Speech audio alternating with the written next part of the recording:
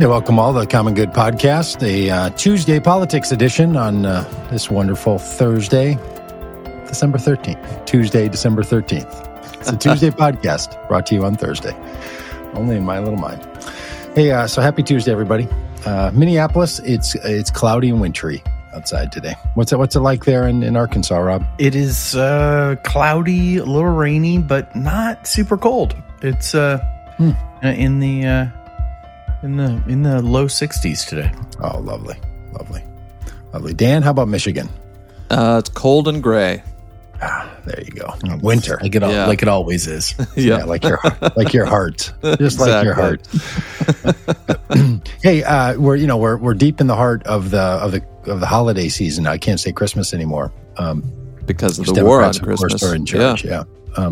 So Christmas is out, but deep in the holiday season, I received something. I'm gonna hold this up, see if you guys can read it. You know what that is? That's to the Padgett family from the White House. From the White House. Well, I got a Christmas card from the Bidens. A Christmas card from the Bidens.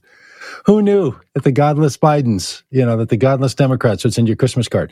And you know what it says on the inside? Well, you're about to find out. May this holiday season bring us together in faith, hope, and love. wow. Huh? The minute you think your messaging's not working, it's gotten to the Christmas card crowd over there. We really should have copyrighted that Faith, Hope, Love thing. I mean, in Being Faith, the Hope, and first Love, ones to do trademark. it. Yeah, it's our trademarks, what that is. If you don't know, we travel the country with a Faith, Hope, and Love message, asking for faith voters to consider faith, hope, and love as their guiding point to the common good. And who cares about that? The Bidens do. Yep. Nice little Christmas card. And I got to tell you, it's a classy card. It's a pullout. I mean, I thought there should be, some pop-up or something on it, but that's, they're sparing no expense. I don't know who pays for this stuff. I don't know. Who pays for the cards? Who bought the paper? But look, it's got little hearts in there. It's real classy. Yeah. One that I might keep. I was looking for a personal salutation, but I actually think it's just from being on it's also, jeez. Look, I should have looked more closely. It includes from, Jill and Joe. Got Champ. And from, what is that, Wilbur or something? Willow and Commander. Willow and Commander. Didn't they have to get rid Champ of one? Champ might have been the one that bit a Secret Service guy or something. I don't know. Nothing diminishes a sincere holiday greeting than pretending it came from your dogs. Like, just nothing says we don't mean any of this, because you know who signed off on this? Our puppy signed off on this. That's hilarious. they have a dog named Wilbur. I don't know. Maybe it's not their dog. Maybe it's Willow. Maybe it's one of their grandchildren. Willow. Maybe it's one of their grandchildren. They have a that horse liked. named Wilbur. I think I'm going to set it over here on the side so it shows up. That's very exciting, Doug. Can I tell you something about what struck me about this, though? Mm-hmm. For 4 years, we watched a parade of religious leaders go into the White House, lay their hands on the failed presidential candidate and insurrectionist leading twice impeached man. And I was never invited to that. Dan, were you ever invited as a former worship leader? Or Rob, I was not. No, me either. Wasn't on their list. Then a new administration comes in, whole new list of people end up on there, and Christmas cards from the office of the White House go out to another crowd of people. It's still not on that list, but Yeah, I'm not on that list either. But Wow, this just came yesterday. I would check your mail. I bet mine's in the mail. Yeah, check your mail. Or maybe they only send it to executive directors and above or something. Some nonsense. I don't know how I feel. I'm glad to get it. I'm glad to be on their mail list. I do stuff at the White House and for trying to elect Joe Biden and so on. But come on, I don't know. It feels a little funny. I don't know. You know what I mean? Sure. Yeah. Like I certainly don't take it personally. Like, oh, what a great thing that I'm important because the president thought about me. It was a database mail merge. Yeah, that's right. The produced president did not think about you. No. There's actually a greater chance that Commander thought of me on this holiday season and wanted to send a Christmas greeting than Joe or Jill. So that's just truth be told when it comes to all that. But hey, we're in the political season, and we're in the political work, or we're in the holiday season, we're in the political work. So did make me feel bad about not sending Christmas cards. Do you cats send Christmas cards? Are you Christmas card senders? I think we're doing it this year. We've gone several years without. Limited run. I don't know if you guys will make the list or not. But you're really going to crush Rob's spirit if he doesn't get a card from Joe and Jill, or from Dan. Hey, what do you do, Dan? Do you write a letter that sort of updates everybody on the whereabouts and the happenings of the family? Way too much work. Okay. It's a postcard. That said, we haven't made the postcard yet, and the clock is ticking. So, You know what you're going to be? You're going to be one of those people at Valentine's Day that's like, "Hey, we missed the season, but we love you. Happy Valentine's Day." Send Valentine's. We didn't get our card out of time. Yeah, I got a Christmas card in the mail this week from a friend of mine who, typically, Christmas cards, you get the posed family picture. Everybody's got their sweaters on in, late August if they're organized to get this done in time. And, you try to make it look, holiday-ish and appropriate and all of that. You've all seen this. I got a Christmas card yesterday from a friend of mine, and the Christmas card pictures were vacation pictures from when they went to Turks and Caicos earlier in the year. Oh yeah, and their eyes are a little shirtless. There you go. Picture of my friend in his swimsuit in Turks and Caicos. I'm just like, what is this? And you got to stick that to your fridge with a magnet and look at it. You're reminding me at the holidays, the end of the year, that you had a better year than I did, because at least a better vacation. Yeah, you got to go to Turks and Caicos. Yeah. Hey, I know a lot of people don't want to talk about politics after a big political season. For sure, that's makes all the sense in the world. Doesn't mean the work doesn't still go on. It doesn't mean you don't have things to be up to and to be busy with. And today we're going to be talking with Stephanie Baker. Probably shouldn't call her Steph until I've met her. Should nickname her, George Bush this thing. Stephanie Baker, and she helps women run for office, part of a large effort of women running for office. So in a few minutes, you're gonna have a chance to meet her and hear about all that, because you need good people running for office, because if not, you're gonna get the J.D. Vances and the Marjorie Taylor Greens and the Gottsarts and the Trumps and the.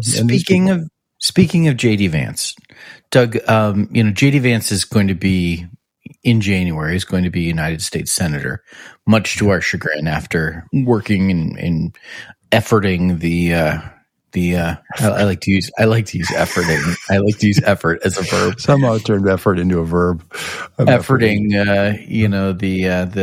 the candidacy of Tim Ryan for the United States Senate. So JD Vance, as a United States Senator, has tremendous power. Influence, one of 100 people in the country with that kind of influence and power, and he's kind of set a legislative agenda. He's set his number one priority that he's going to be focused on when he becomes United States Senator in just a few weeks. Would you like to guess what his number one priority is going to be? What would a newly elected Republican from Ohio want his agenda to be? Prosecute Fauci. Okay. Good guess. Nope. I would probably say something to do with an old laptop, and probably, a hunting and fishing laptop. Nope. No. I don't know. See, I don't know why Republicans are opposed to hunters. I thought they were big with the hunters. I don't know why they're digging around and, Yeah, that's a dumb joke. J.D. Vance's number one legislative priority is it's a dumb joke. It was a dumb joke. His number one legislative priority is to get rid of pornography. Period? Yes. Oh. Well, I don't know. Is that... The war on, can I read to you from Yahoo News? The war on porn. The war on porn. The war on porn could get even worse in 2023 thanks to new Ohio Senator J.D. Vance, who said he wants to ban pornography nationwide. Vance's proclamations come at a time when fringe extremists, including Ye, the rapper formerly known as Kanye West, are pushing for porn prohibition. Their demands may lack legal grounding, but they pose serious threats. He goes on to say, this is a quote from J.D. Vance, I think the combination of porn and abortion have basically created a really lonely, isolated generation that isn't getting married. They're not having families, and they're actually not even sure how to interact with each other. Well, I think that's true. He's case in point. I mean, there's a man who was just socially stunted and doesn't actually know how to interact, and is quite desperately lonely enough that he had to run for Senate. So yeah, I mean, it's testimonial to, he's a testimony to his own argument. Yeah. So he's saying that abortion keeps people from getting married. In other words, if we didn't have abortion, then more people would get married because there's a baby on the way. That's the argument there. Yeah, you're parsing and looking for logic here, where it might not exist. No, well, he didn't open a dictionary and just pull out words. Like, he was trying to make a point. You think his point is shotgun marriages or was Made America Great? That's incredible. You know what we need to get back to? The good old days. The good old days when Pa dad said you're going to marry the woman. You think you're getting this milk for free? Okay, just read that again, because every time you say porn, I get uncomfortable. So I think the combination of porn and abortion. As like we need to think about that cocktail. It's a combo deal, sure. Abortion porn. When I think about the combination of porn and abortion, they've basically created a really lonely, isolated generation that isn't getting married. They're not having families. Married. There it is. They're not getting married and having families. Yeah, and they're actually not even sure how to interact with each other. So why would someone get married according to J.D. Vance? Yeah. Well, so you can have sex and have your sexual pleasures fulfilled, and not usurp that with pornography, and because you have to, because you didn't have access to terminate a pregnancy in its early days. Because that's incredible. Wait. Because you had sex. So is the pornography keeping people from having sex? Or not keeping people from having sex? Yeah, is pornography making more sex and therefore more babies that then... I don't know, J.D. Vance. I mean, honest to goodness, these people. Now, you sure that's a real story and that's not from like The Onion or from the Lark News or something, that it was written by a comedy writer that said, let's put together some proposals? This is from the Daily Beast in Yahoo News. Wow. Article written by Sherry DeVille. Wow. So that's amazing. But listen, and I want to personally applaud the senator-elect from Ohio for really like digging in and tackling the big issues that we face as a country. Well, okay. Look, he's diagnosed a problem. People are lonely. Yeah. I think he's misdiagnosed the cause of that. Yep. Yes. Listen, now could we? Solution. It is a problem that there's this generation of isolated people that don't have social skills, and one of them was our president. So it's not just kids. It's it goes all the way back to the 71, 73-year-olds. I don't want to go all like old school conservative on you here, but is it the job of the United States federal government to address loneliness? Only the lonely. Like, yeah, hey, that's a good point. Is that the job of the federal government? You know who's going to help you feel less lonely? You're a federal representative. Slide right in and snuggle right up. I'm here from the government. You'll feel lonely no more. I'm from the government, and I'm here to help. I'm from the government. I'm here to help you feel less lonely. A government-appointed special friend. All right, so what? Let's talk about how this is smart. We at least have the capacity to find the ridiculousness in it, laugh at it, slough it off. What's an opponent to J.D. Vance going to say?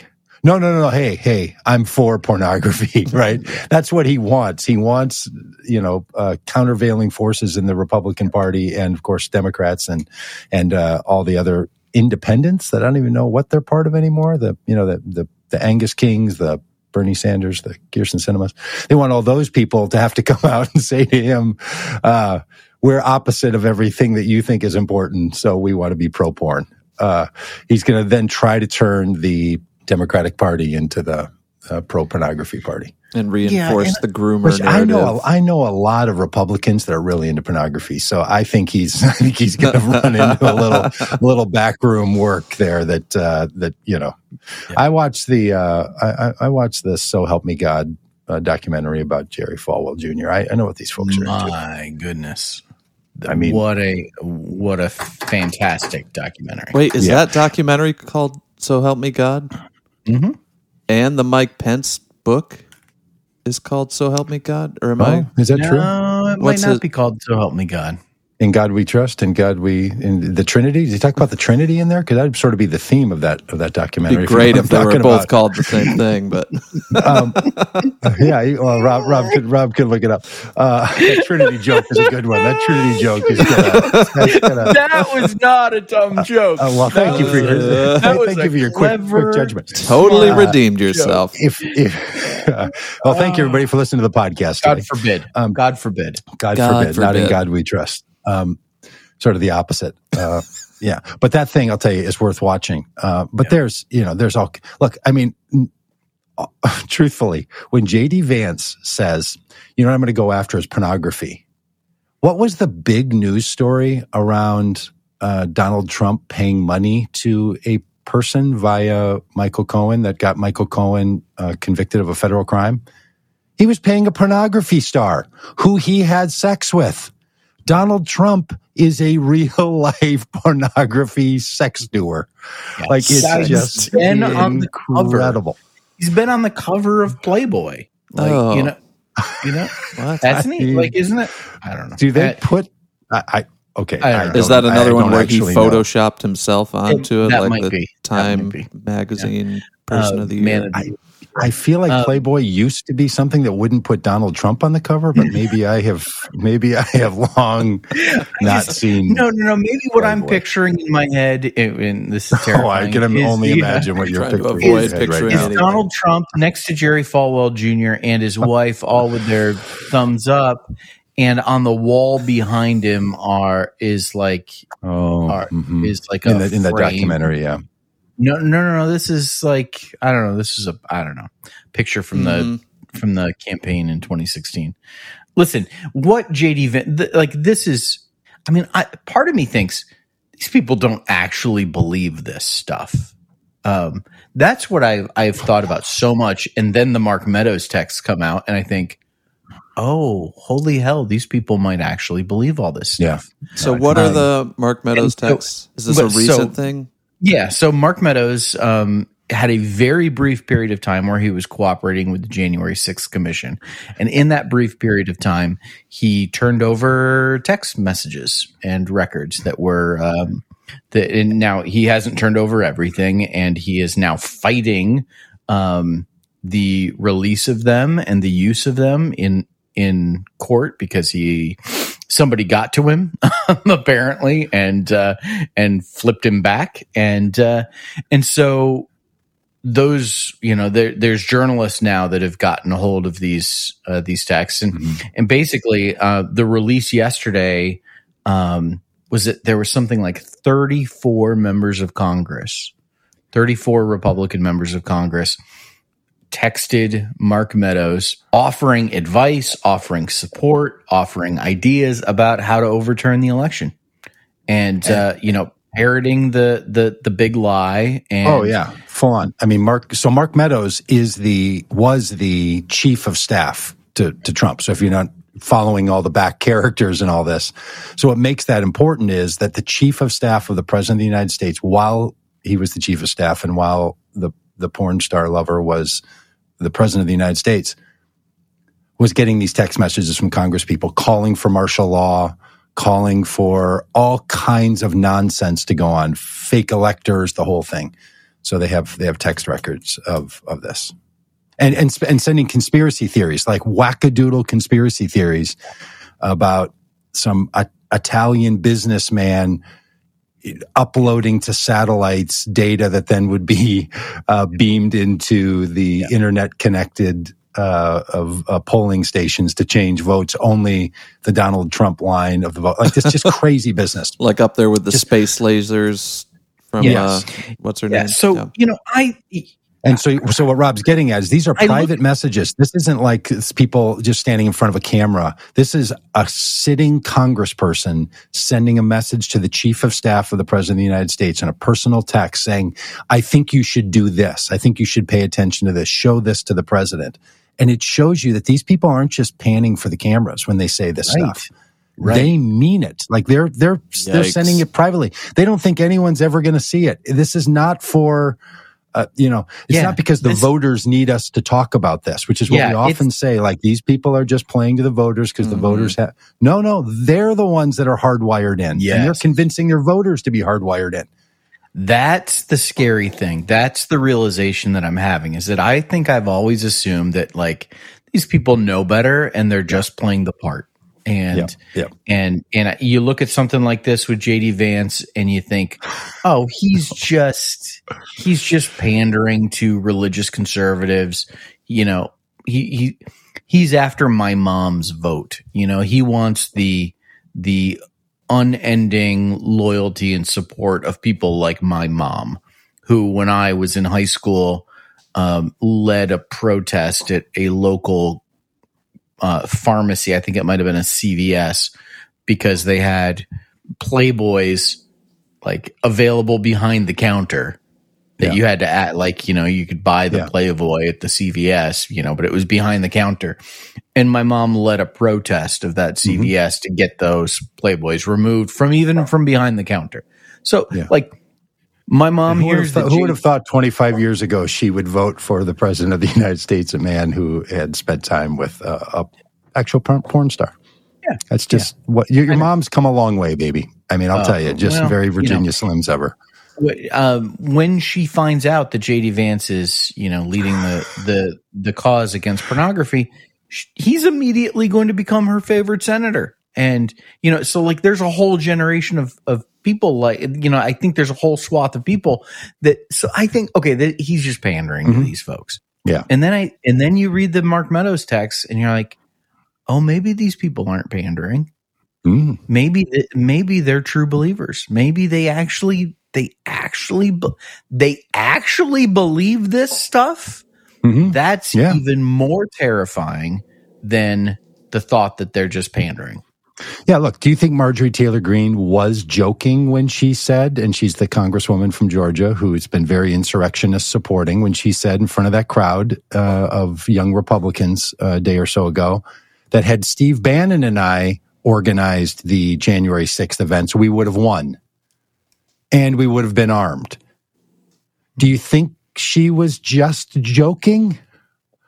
No, I think she was being playful with the thing she really believes. I think she really believes that had she not been, disinvited. I mean, she's so toxic. Even the people planning the January 6th activities and pre-insurrectionist parties didn't want to include her. So she's really a piece of work. All these people, I think, are really something. Hey, and we don't want to only talk about Trump news because there's other really good news. But we'll talk about Trump in a second. But did you see that Biden's approval ratings are getting up near 50%? Yep. I'll tell you, if anything should dissuade you from caring for 1 minute about polling approval ratings, I think it should be that. Yeah, absolutely. What's changed? oh, his people won. People like to support a winner. Why were his approval ratings so low? Because people were banging the life out of the guy. Yep. Right. And they were just talking about what a failure he is. And I wasn't getting this done. So people are like, oh, I don't know what all I hear is nothing's going right. And he's probably not doing a good job. And then the people that are on his side are elected into office and people are like, hey, that guy's doing a heck of a job. Way to go, Joe. Yeah. So this kind of like approval rating thing, but now he's pushing 50%. It's really, it's a turn of fortune in American politics that is so rapid. It's kind of shocking, actually, how fickle the American the American population, the American movement is. Yeah, especially when you think about how, like, you fully expect that people's opinions and their approaches are like hardwired in, right? Like, you know, we think of the electorate as being, you know, everybody kind of has their mind made up. There was very little, to the point of nothing, besides resigning, that Donald Trump could have done that would have like allowed, that would have, you know, said, you know, that would have led me to say, you know, hey, I approve of the job this guy is doing. Hey, Marshall. Yeah, right. Just wouldn't have happened. And you know, there are people, you know, the Let's Go Brandon bumper sticker people, you know, are never going to approve of the job that Joe Biden is doing, no matter what gas prices are. But there are enough people. Gas prices. There are enough people out there that they can change their minds. They are, they are persuadable. Like that's kind of the shocking thing to me, that, you know, that things could move at all or in any demonstrable way. Well, and normally what happens, and I think that's the case on these approval ratings, it moves in two places. There's some 3, 4, 5% of people that are really not partisan and kind of don't care, and they're willing to sort of move around the pile. Most of the increase, though, with a president, when they increase or decrease in their approval rating, it comes from their own party. Yes, from their base. And so what has happened is that now people who voted for Joe Biden or were likely to vote for Joe Biden or did vote for Joe Biden are now saying, okay, I think he's doing a good job, because it turns out that things weren't quite as difficult as we thought that they were going to be. So I think that's what's going on. And so that's the other thing that happens in approval ratings, because truthfully, we've reached a point now, which maybe we'll get back to a Gulf War or to an Iraq War or a September 11th kind of moment in the country, when it won't matter what political party people are around, they're going to come together. But since then, or other than those times, we don't have a lot of examples of any president getting much above 50% approval rating. Like, there's just half the country that says, I don't think the person's is doing a good job, no matter what's going on, no matter what they're doing. So the new bar is somewhere in the 50% range. And you can get listen, there, folks that listen to this podcast, longtime listeners know that I was concerned that in the first year of his presidency, that Joe Biden was going to get tagged with a reputation of someone who couldn't get stuff done. That, all the best intentions, but execution was going to be the problem. And I feared that, the lasting image of his presidency was going to be, the withdrawal from Afghanistan, and that what looked like on the outside to be a debacle and chaos. I thought that was going to be the script that would play over and over and over again on every issue. As it turns out, in his first 2 years as president, Joe Biden has turned out to be a tremendously effective president who has gotten so very much done, including, this week, the return of Brittany Griner from Russia, the WNBA player who had been arrested in Russia, and the return of her. You've got the victory in Georgia, where Joe Biden becomes the first sitting president to pick up seats in the United States Senate in forever. It's just remarkable, the job that he's done. And I I still have significant policy disagreements with him on a number of things. There's just a whole host of things that I wish he would do more, or, his approach would be a little bit different. I'm not a big fan of, what's happened with the railroad union and all of that. And yet here's a guy who, I don't know, Doug. Are we going to get tired of winning? I think that's what I'm saying. I think we're going to get tired of winning. As we joked over text on election night, which, boy, I sure hope no news agency ever gets a hold of that text. Seriously. But as we joked, no one has probably done more to support the cause of Democrats being in office in the 2020s. 28, the late aughts and the late teens and the early 2020s. No one's done more than Donald Trump.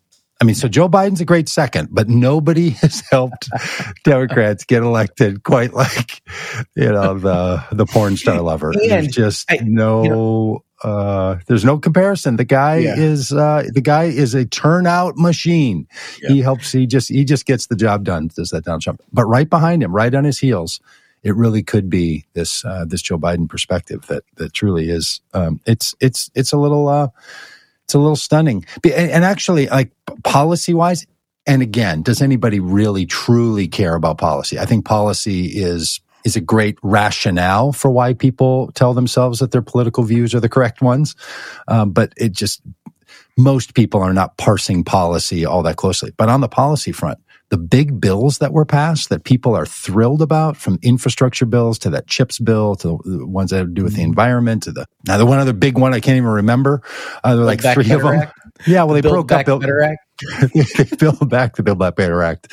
They broke up the Build Back Better Act by turning it into all these little pieces. Yeah. So anyway, Biden's. He's just done a heck of a job there, Joey. But you know who's really having a tough time, and it really is Trump. I mean, the guy is in serious trouble. The walls are closing in. Maybe you guys talked about this last week, but that thing about his business being found guilty of tax evasion. Oh, that means that people can say, look, Trump's business was, criminally involved in tax fraud. So you can say, well, that wasn't him.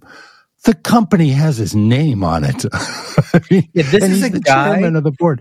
Yeah, this is a guy whose whole business reputation is all about him making all the decisions. And, it all flows through him. That's what his whole thing is. So you can't have it both ways. Yeah. Yep. Well, listen, Doug, I mean, we could talk about Donald Trump all day. He's a has-been candidate. I would much rather talk about I would much rather talk about the future, and our guest today is Stephanie Baker. Stephanie works as the executive director of Emerge Arkansas.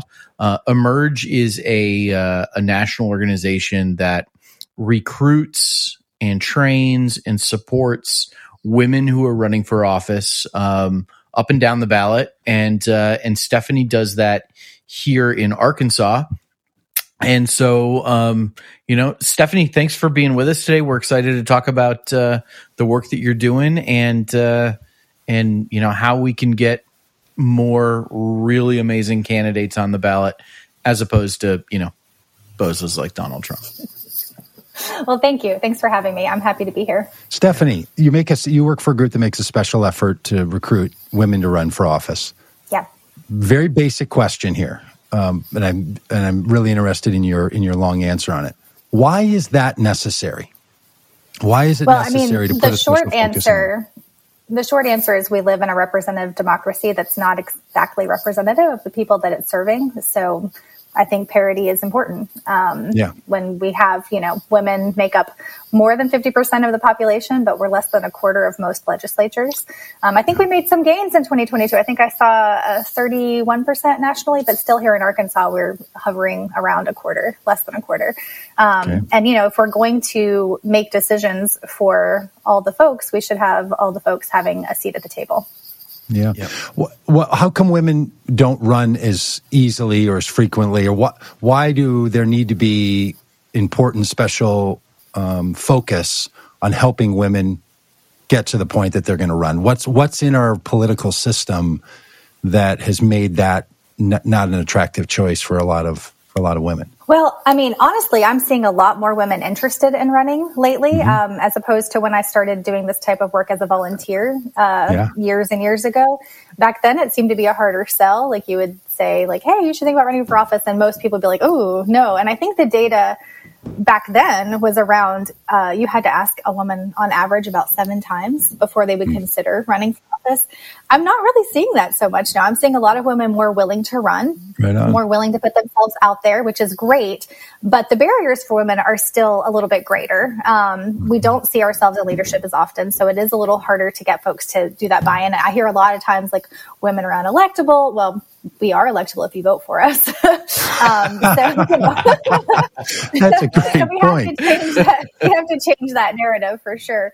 But there are also other barriers, and that is that because women haven't traditionally seen themselves represented in these roles at greater numbers, they often question whether they're qualified. And that's where we come in. We are helping these women who want to run by giving them a literal toolbox. We teach them candidate training, and we go through from the beginning of a campaign to the end, all of the ins and outs, just so when they're ready to announce their campaign, they know what they're doing. They feel prepared. They feel qualified. They have the best chance at running their best possible campaign. Yeah. One of the things that I say often is that, a lot of people that run for office are experts in some area of life, whether it's education or medicine or, whatever it might be. They're experts in some area of life.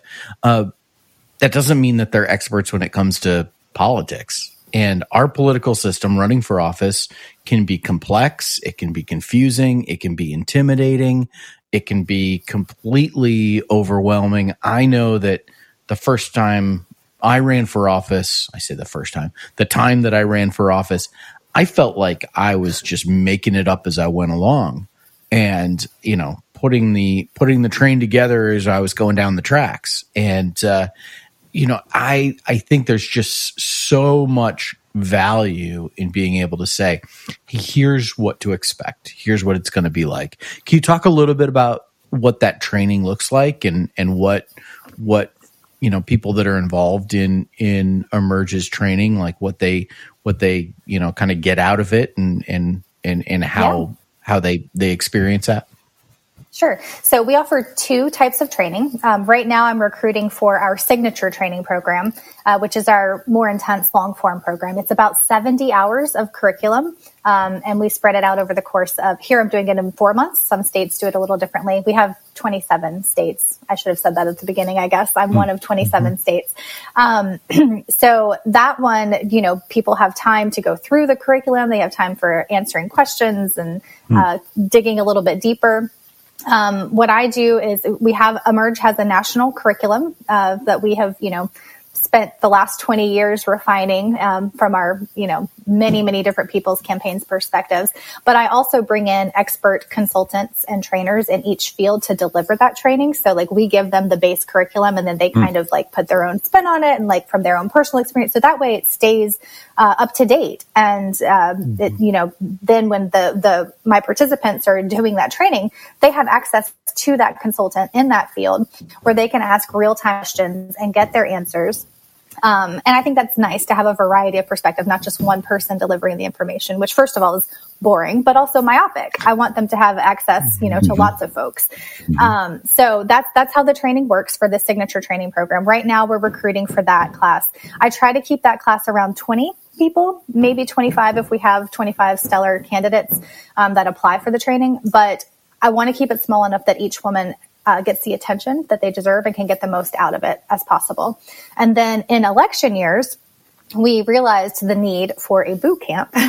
And that one is intended to catch people who are actually running that cycle in that election cycle. So it's candidates only, like current filed candidates only for that one. And it's all of the same curriculum, but fast and furious, super condensed, because you're in a campaign. So the purpose of that one is to kind of refine your campaign plan and supercharge what you're doing already. So that one is a little more responsive instead of planning. Yeah. Stephanie, if there's somebody out there who's thinking about like, yeah, maybe I should run for office. Whether it's school board or city council or Congress or state legislature, like whatever it might be. Somebody's just, this idea has kind of, they can't shake it. What would be like the one or two like really fundamental pieces of advice that you would give someone who's thinking about running for office? I think the most important thing is preparation to get yourself there mentally. I do offer a workshop series called the Step Forward Workshop. It's about an hour-long participatory workshop. I do it virtually. And that's for folks who are exactly in that position, who are like, I think I want to run for office, but I'm not totally sure, and I need to make that decision. And I go over in that workshop how to prepare yourself as a human, how to prepare your network, and then how to prepare yourself as a future candidate.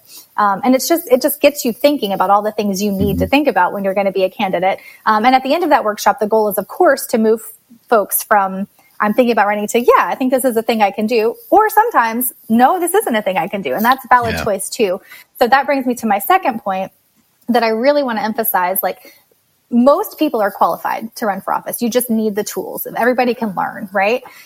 But you have to be prepared to work hard. It is really hard work. It's, Rob, it's taxing. It is. It takes a lot of time, a lot of energy, a lot of blood, sweat, and tears. And a lot of times you do that. You pour your whole heart and soul into this. And here in Arkansas, you don't always win. And so you have to me, I want folks to understand what they're getting into before they get into it, to understand that it is going to take, you can do it, but it's going to take a lot of dedication and hard work and time. And then I also, when I talk to women about running, because we are running under kind of extreme circumstances sometimes here in Arkansas, which is what we're working to change, of course. I like for women to think about what else makes it worth it to run. If you obviously you want to win. That's the goal. We want to win. We want to affect policy change. We want to do better in our communities. But short of winning, what else can you accomplish in your campaign? Yes. Yep. And I think that's an important thing to think about. So when you get to that end, that is a goal you do have control over. When a lot of people run for office, or think about politics even, they think about it in terms of political parties or maybe political perspectives, conservatives or progressives or moderates or Democrats or independents or Republicans. Does your group work with one side of that or the other? Do you work with all people? No, we are a partisan organization. So our group only trains Democratic women. We are a partisan organization. That does not mean you have to run as a Democrat. You just have to share those values with us, with the organization. We have a code of conduct and core values that we share. And that's what we talk about when we do our interview process for our selection committee to review applications and do the interviews. We talk about values. And so folks who go through our training may run as a Democrat for U.S. Senate, or they may run nonpartisan city council, school board, whatever the choice may be. But we do have core values that we share, and we are a partisan organization. Is there a similar group doing this only for people running as Republicans?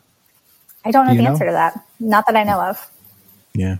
Not that I've seen for Republican women. There are some nonpartisan campaign schools, of course. Yeah. But no, I don't think there is a specific focus for Republican only women, but I could be wrong. Yeah, let's talk about Republican women for a minute, Stephanie, because I mean, I think a lot of us think, oh, well, we definitely need more women to run. We definitely, and that's going to bring a more progressive perspective. Women tend to vote Democrat. This is a good thing. And then you look at our state where we just elected a governor and a lieutenant governor, both of whom are women, both of whom are really right-wing, Trumpy kind of women.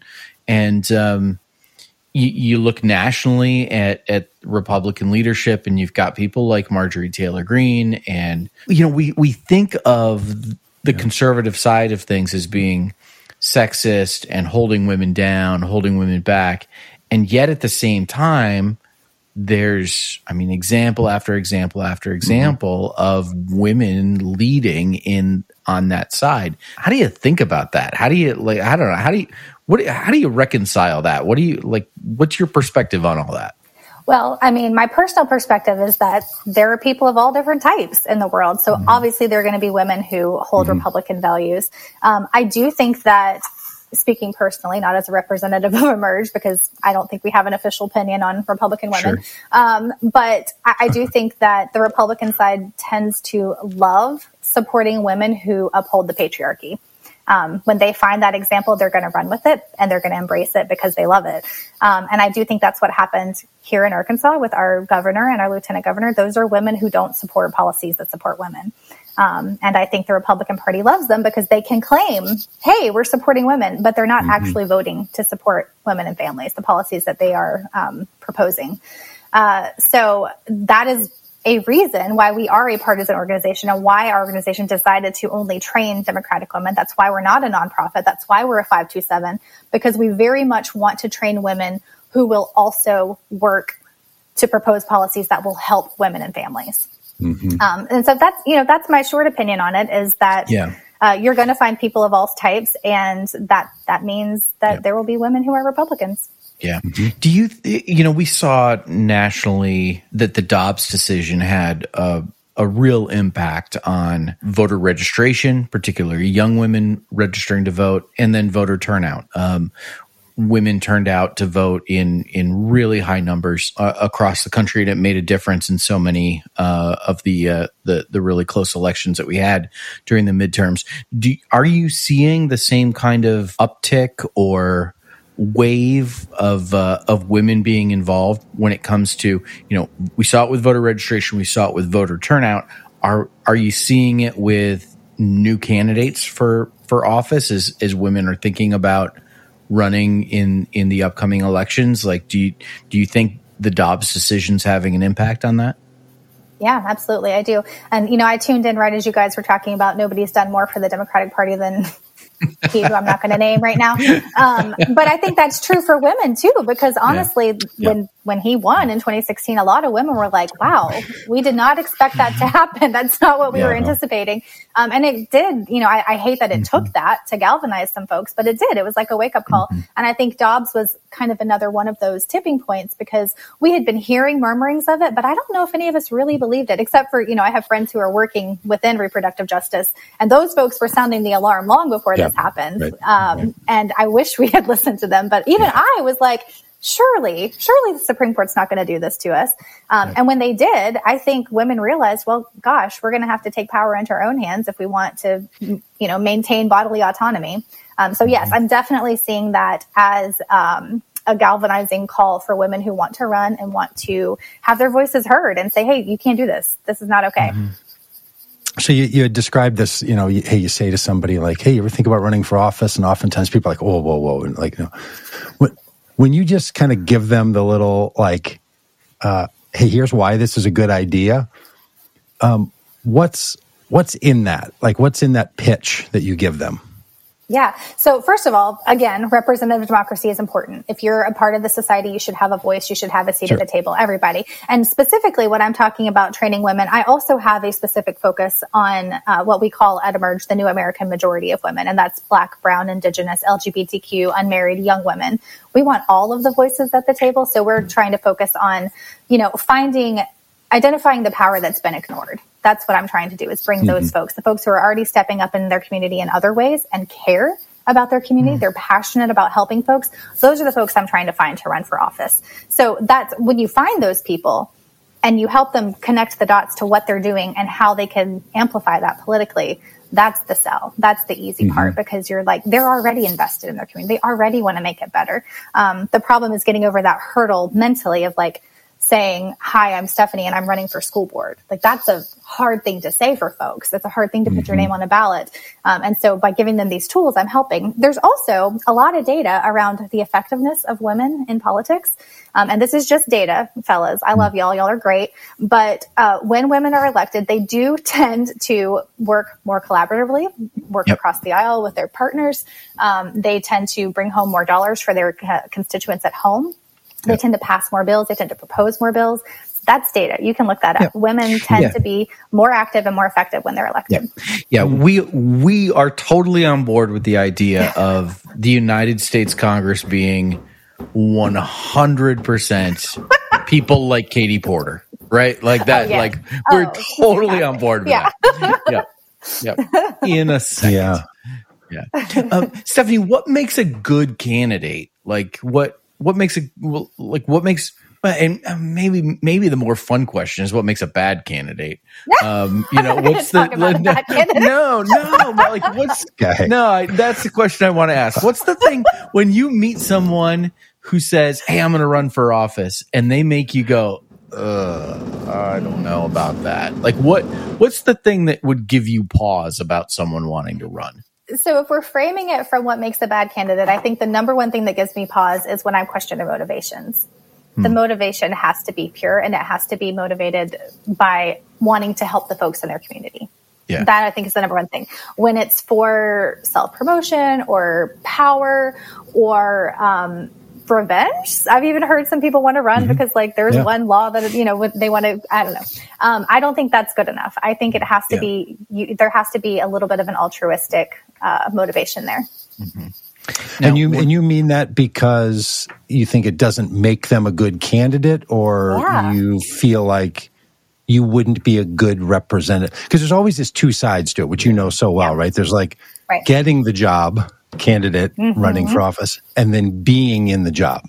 Yeah, and both, actually. I think that, voters want authenticity. They want to see that you really care about them. They want you to run as you are. And if you're not running as yourself, if you're not running for the right reasons, I think voters can sense that pretty quickly. So I don't think it makes a good candidate if you are running for the wrong reasons. And I think that you'll be less motivated to do a good job if you do get elected. Well, I'm glad to hear you say that. My faith in that has shaken in the last 6 or 7 years when I've watched a series of people, first and foremost, Donald Trump, whose primary pitch is we're going to own the libs, or it's all about revenge, or it's all about extending personal brand. And that has become a success narrative on the Republican side. I worried that maybe the veil's been pulled back, and that's secretly what it's really always been about. So I'm glad to hear that you're that's not true. So thanks. Well, I mean, I think it was true in 2016 for sure. I think that people voted for that brand. They voted for in their mind, they were like sticking it to the man. Like he didn't represent like party politics as usual. And for some people that was exciting. I do think, you guys opened this podcast by talking about how he's losing his grip and kind of everything he touches does not turn into gold anymore. It's the opposite of that. I think people are realizing that that's probably not the way to go. And I also think like we as an electorate had a little more faith in him. He was talking that way as campaighing. And then again, when he did the job, like we thought he was going to behave differently, and he didn't. And I think that's been something that was eye-opening as well. Yeah. Well, one of the things we've realized in all of our work with candidates is that contrary to what a lot of people think about politicians, because politician has a pretty negative connotation in our society, right? Like people even use it as a disparaging term, like don't be so political, you're such a politician. People think that politicians are into it for themselves, that they're greedy, that they're sold out, that somebody gave their campaign a bunch of money, so now they just have to do what they say. All that narrative, right? It's all over the place. On every political side, people just throw shade on, politicians. Our experience has been most of the people that we've met, which have been hundreds of them, elected officials and people running for office, they're tremendous people, really wanting really good things, and don't have almost nothing to do with that kind of view of politician. Do you see that same thing? And if so, why do you think we have this view of politicians that they're all the Blojeviches or Blojevich, the guy, you can sort of name the criminals, right? Trump and Blojevich and these kind of people. Well, I do think that that's a narrative that we have in America. And I don't think it's completely, there is some factual nature to that. I think that's why organizations like mine exist, because we are trying to change that narrative. We're trying to change who gets to be a politician, what you think of when you think of a politician, because we don't want people to think of that. We want people to be invested in their own democracy. We want people to realize that their vote matters, and we want them to vote for people who matter. and people who know that they matter. So that's part of why Emerge is out here in the community. I mean, I'm out here recruiting 365 days a year, whether it's an election year or not. I'm constantly talking to women about running for office because I want to change that narrative. I want regular folks to run for office, regular folks who care about their community and just want to make this world better for everybody. And I think that the more we do that, the more we introduce candidates who are regular people who really care about their community, the more we will change that narrative. But it's a little bit of an uphill battle. Once you have that stereotype, it's a little hard to overcome. And, you know, I'll say, like, I know you guys had Kelly Crowd on. She did our Emerge training program. I also worked as her comms director before I took this job. That's a very non-traditional candidate who did a lot of her campaigning on TikTok, doing, you know, this great distillation of heady politics into like 60-second, you know, digestible clips. And at first, people weren't really sure about that, but it really resonated with a whole new group of voters and young group of voters. And I think taking those chances, that's one of our core values, is risk taking in Emerge. And that's why, because we can't always do what we've been doing that's not working. We have to try new things too. And we have to try new ways to reach folks. And that's how you break out of that politician narrative. I don't think anybody would have accused Kelly Crowd of being a politician. No, she's one of our favorites. And great. Stephanie, 100% of the candidates that I talk to, after their campaign is over, say to me that the thing they hated the most was fundraising. Yes.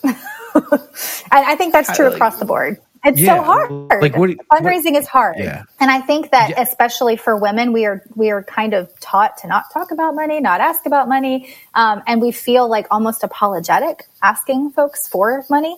I do just want to say that there's too much money in politics. There is. And I wish we could change that. But until we can change that, we have to know how to fundraise. Doug wants more money in politics, but so much. I want people to have to stop asking people to chip in $5 1,000 times a month because you can't run a business off a chip in $5. It's killed American politics. But anyway. Rush me $5 today. Yeah. So, the urgency of those emails kills me. I can't stand it. And I have like 10 of them a day. It's a lot. No, but fundraising is an integral part. And we do fundraising training as part of this campaign training. I bring in, again, an expert consultant who is a fundraiser for big campaigns. I'm not going to say her name, but she just came off of a really large campaign. She's the one that I've signed up to do our spring training. And then after we do this whole presentation, we first start with like how to make a budget for your campaign, like what factors go into that budget, and then how to raise that budget for your campaign. And during part of that training is we actually have the women Rolodex themselves as part of their homework for that training. And they're going to make calls while we're on a Zoom together. They're going to mute themselves. They're going to make those first calls. So they're going to do those hard asks in a supportive environment for that first time. So it kind of breaks the ice there. Because the hardest part is just doing it. And even for me, like I have to fundraise as part of this job. I have to put it on my calendar and I have to hold myself accountable because I don't want to do it. It's hard. And, you'll make 50 calls and like 5 people will answer and 3 of them will be mean. Like that's how it goes. But then you have wonderful conversations with folks too. And my point is you are giving people an opportunity to invest in a shared vision.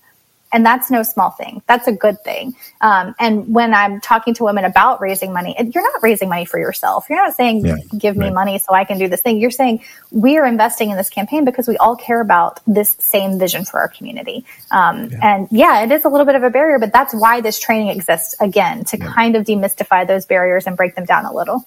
Yeah. Well, Stephanie, this is really great. And, we get you. We do the same kind of work. And in fact, while I have you here, if there's any chance you could chip in $5 to Vote Common Good, it would really mean a lot to us and really go a long way. So I do have a T-shirt in my closet. VoteCommonGood.com and just chip in. Okay, you two become monthly sustainers for Emerge, and I'll chip into y'all. We'll 100%. We'll get a nonprofit in there, and we'll just keep the wash cycle running. Stephanie, listen, I do want to say before I don't know how much time we have, but I do want to say I believe in our training. I believe it's the best thing to equip women to run their best possible campaign. And I just want to mention that, we're still a work in progress here in Arkansas. We had our first training here in 2019. I've been in this position for right at 1 year. Last week was my 1 year anniversary here. Thank you. So nationally, we had 650 alums on the ballot in November. And 528 of them won. That's a 71% win rate for Emerge, which is pretty incredible. And that includes a 43% win rate for first-time candidates, which, as y'all know, is pretty phenomenal. First-time candidates, depending on what study you look at, win 10 to 15% of the time. So the Emerge training is helpful. It works. Here in Arkansas, we had 20 women on the ballot, and we had 5 wins. So now we have 7 Emerge women serving in office here in Arkansas, and I'm very proud of that. Generally speaking, I know you probably don't have these numbers in front of you. What kinds of positions are these people first running for? Where are they landing? It really depends. It really depends on the woman. We have people like Lucy McBath, who did the Emerge training and then ran for Congress and won, and is an amazing congresswoman. Yeah. Here I have 2 city councilwomen in my county, who, they won their city council races the first time they won, and they're serving at the local level and very happy doing that. So really it's a broad spectrum. When I'm looking at my 7 here in Arkansas, 3 of them are state reps, and the others are serving at the local level, either county or city. And one that's tremendous. And I bring that up because a lot of people, if they're new to politics or new to thinking about running, they don't even know all the positions that they could run for. The people don't. Honestly, really that's know. A slide in my Step Forward workshop. I literally list every possible thing you can run for in Arkansas, just because people don't realize there are so many things. And also, one of the things we talk about is how to match your passion to a position, but also keeping in mind your capacity. And are you willing to move? Don't run for lieutenant governor if you can't move to Little Rock, Don't run for state rep if you can't spend 4 months out of the year in Little Rock. There's a lot of things to consider. And also to keep talking about fundraising, how big is your network? Think about who's in your network. Can you fundraise for a state rep race? Because it's a big, big difference between running for quorum court and running for state rep, how much you need to fundraise. So those capacity questions are things we talk about as well, because we want these women to be successful and have good experiences. So we want them to run for the position that best suits them. Yeah, absolutely. So Stephanie, here in Arkansas, if anybody who's listening or watching is here in Arkansas, you're the person that they need to connect with. But Emerge is in 26 other states, 27 states total. So, we've got folks all over the country. How can they, if they can't get connected with you because they're not in Arkansas, how do they find you? How do they find their equivalent of you in their state? Sure. So if you're looking for me, contact@emergear.org is my email. That's EMERGEAR.org. Website is the same, emergear.org. Find us on Facebook. It's Emerge Arkansas. We're on Instagram, Facebook, Twitter, all the things. Not TikTok because I'm not as cool as Kelly. And then for national, it's just Emerge America at all the things. And if they go to the Emerge America website, there is a form. If you're interested in running, you can just click on that form, go to trainings and say, I'm thinking about running. And that'll put you in a database. Someone from the state, it'll kick you to that state and they will contact you. There are also training programs you can apply for. And you can fill that out before you make the decision, because doing this, getting plugged in can help you know what you don't know that will help you make the decision whether or not you should run. Sure. So if I would suggest folks who are just considering, I suggest just reaching out and talking to somebody in your state, or doing the Step Forward workshop. I do have one more of those coming up, January 3rd. I think is the date. I haven't posted that one yet, but that'll be the last one before our application deadline is January 8th. So I'm doing one last Step Forward workshop. I would suggest starting there because the training is a big commitment. And so if you're really not sure, I don't think you should apply for a 70-hour 4-month training. That's a lot. That's a big commitment. But that training, you don't have to know when you're running for office. That's for folks who are running in 2024, in 2026. You do want to run at some point, and that helps you feel prepared when you're ready to run.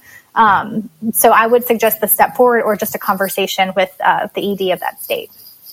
Are you running any student government training for the kids in 6th and 7th grade that are putting together the student council? Are you starting early with any of those kids to get them trained up? No, I only think about that because you think about all the youth sports, how these like 6th graders, they're talking about, this is how you become a professional, soccer player or professional lacrosse player. They're always starting with the kids. I love seeing Gen Z get involved. I love what they're doing. I love if they're in student government. No, Emerge does not delve into any middle school or high school politics. I will say my daughter started a petition at her school yesterday for extra recess, and she already had 10 signatures. So,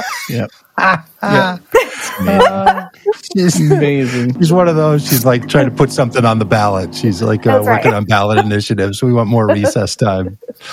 She got a teacher to sign, and she's like ecstatic about that. Nobody wants more recess more than teachers in an elementary school. Teachers would be the first 30 signatures at most elementary schools. Like, hey, could we do a 2.5-hour recess? That would be. I'm not saying they're lazy. I'm just saying they know how hard it is to keep kids, Well, and also, this is off subject, of course, but my master's is in public health. Kids learn better when they move more. This is just common sense. Yep. Well, thank you so much for all this great work and mostly for being with us today. Yeah, and just anybody who's watching, reach out to your local Emerge or go to the national page. They'll connect you to your local Emerge. For me, again, contact at emergear.org. Applications are open until January 8th. If you want to run, I want to give you the tools. So reach out. I'm happy to chat. The best. Thanks. Awesome. Thanks, y'all. So now we stand and we brag about you for a little bit. So thanks, Stephanie, for being on with us. Doug, she's great, huh? Stephanie's she's a friend, and it's fun to have a little opportunity to, expose my friends to the country because they're just people doing great work. And people doing great work. Are you going to get a Christmas card from her, do you think? She's got a Christmas card list? Probably not. But because that's just how it goes around the Ryerson house. Like it's just nothing but year end, mattress sales coming into that mailbox. That's right. A full day. Special thanks, of course, to Stephanie and for being around and for people in the comments. Hey, Carol, good to see you in here. Vera, thanks. Kimberly, thanks for your comments. Got anything else, Rob? No, I'm good. Got a big day. I'll be flying to New York City a little bit later today. Today? You're flying somewhere today? I am. Good for you. Okay. Well, Dan, anything else? I think Dan had a plumber. No, I've got a plumber upstairs. It sounds like he's dropping bowling balls every 5 seconds. I don't know what's happening up there, but it's very loud. And the dog is not happy about it. He's ripping your house apart. Well, we didn't even hear it. So whatever you did, well done. That's the mute button. Yeah. All right. Well, we're back tomorrow with Ani Zonneveld. Ani runs a group called Muslims for Progressive Values, and Ani's going to talk to us about what's going on lots of things, but including this little conversation we had a couple weeks ago about how the Christians in Malaysia were fighting against Christian nationalism as a Christian party. So really a unique perspective. So join us again tomorrow, and then we're back on Thursday. People from the Zao community. So all kinds of stuff going on this week. So stick with us, and we'll see you tomorrow.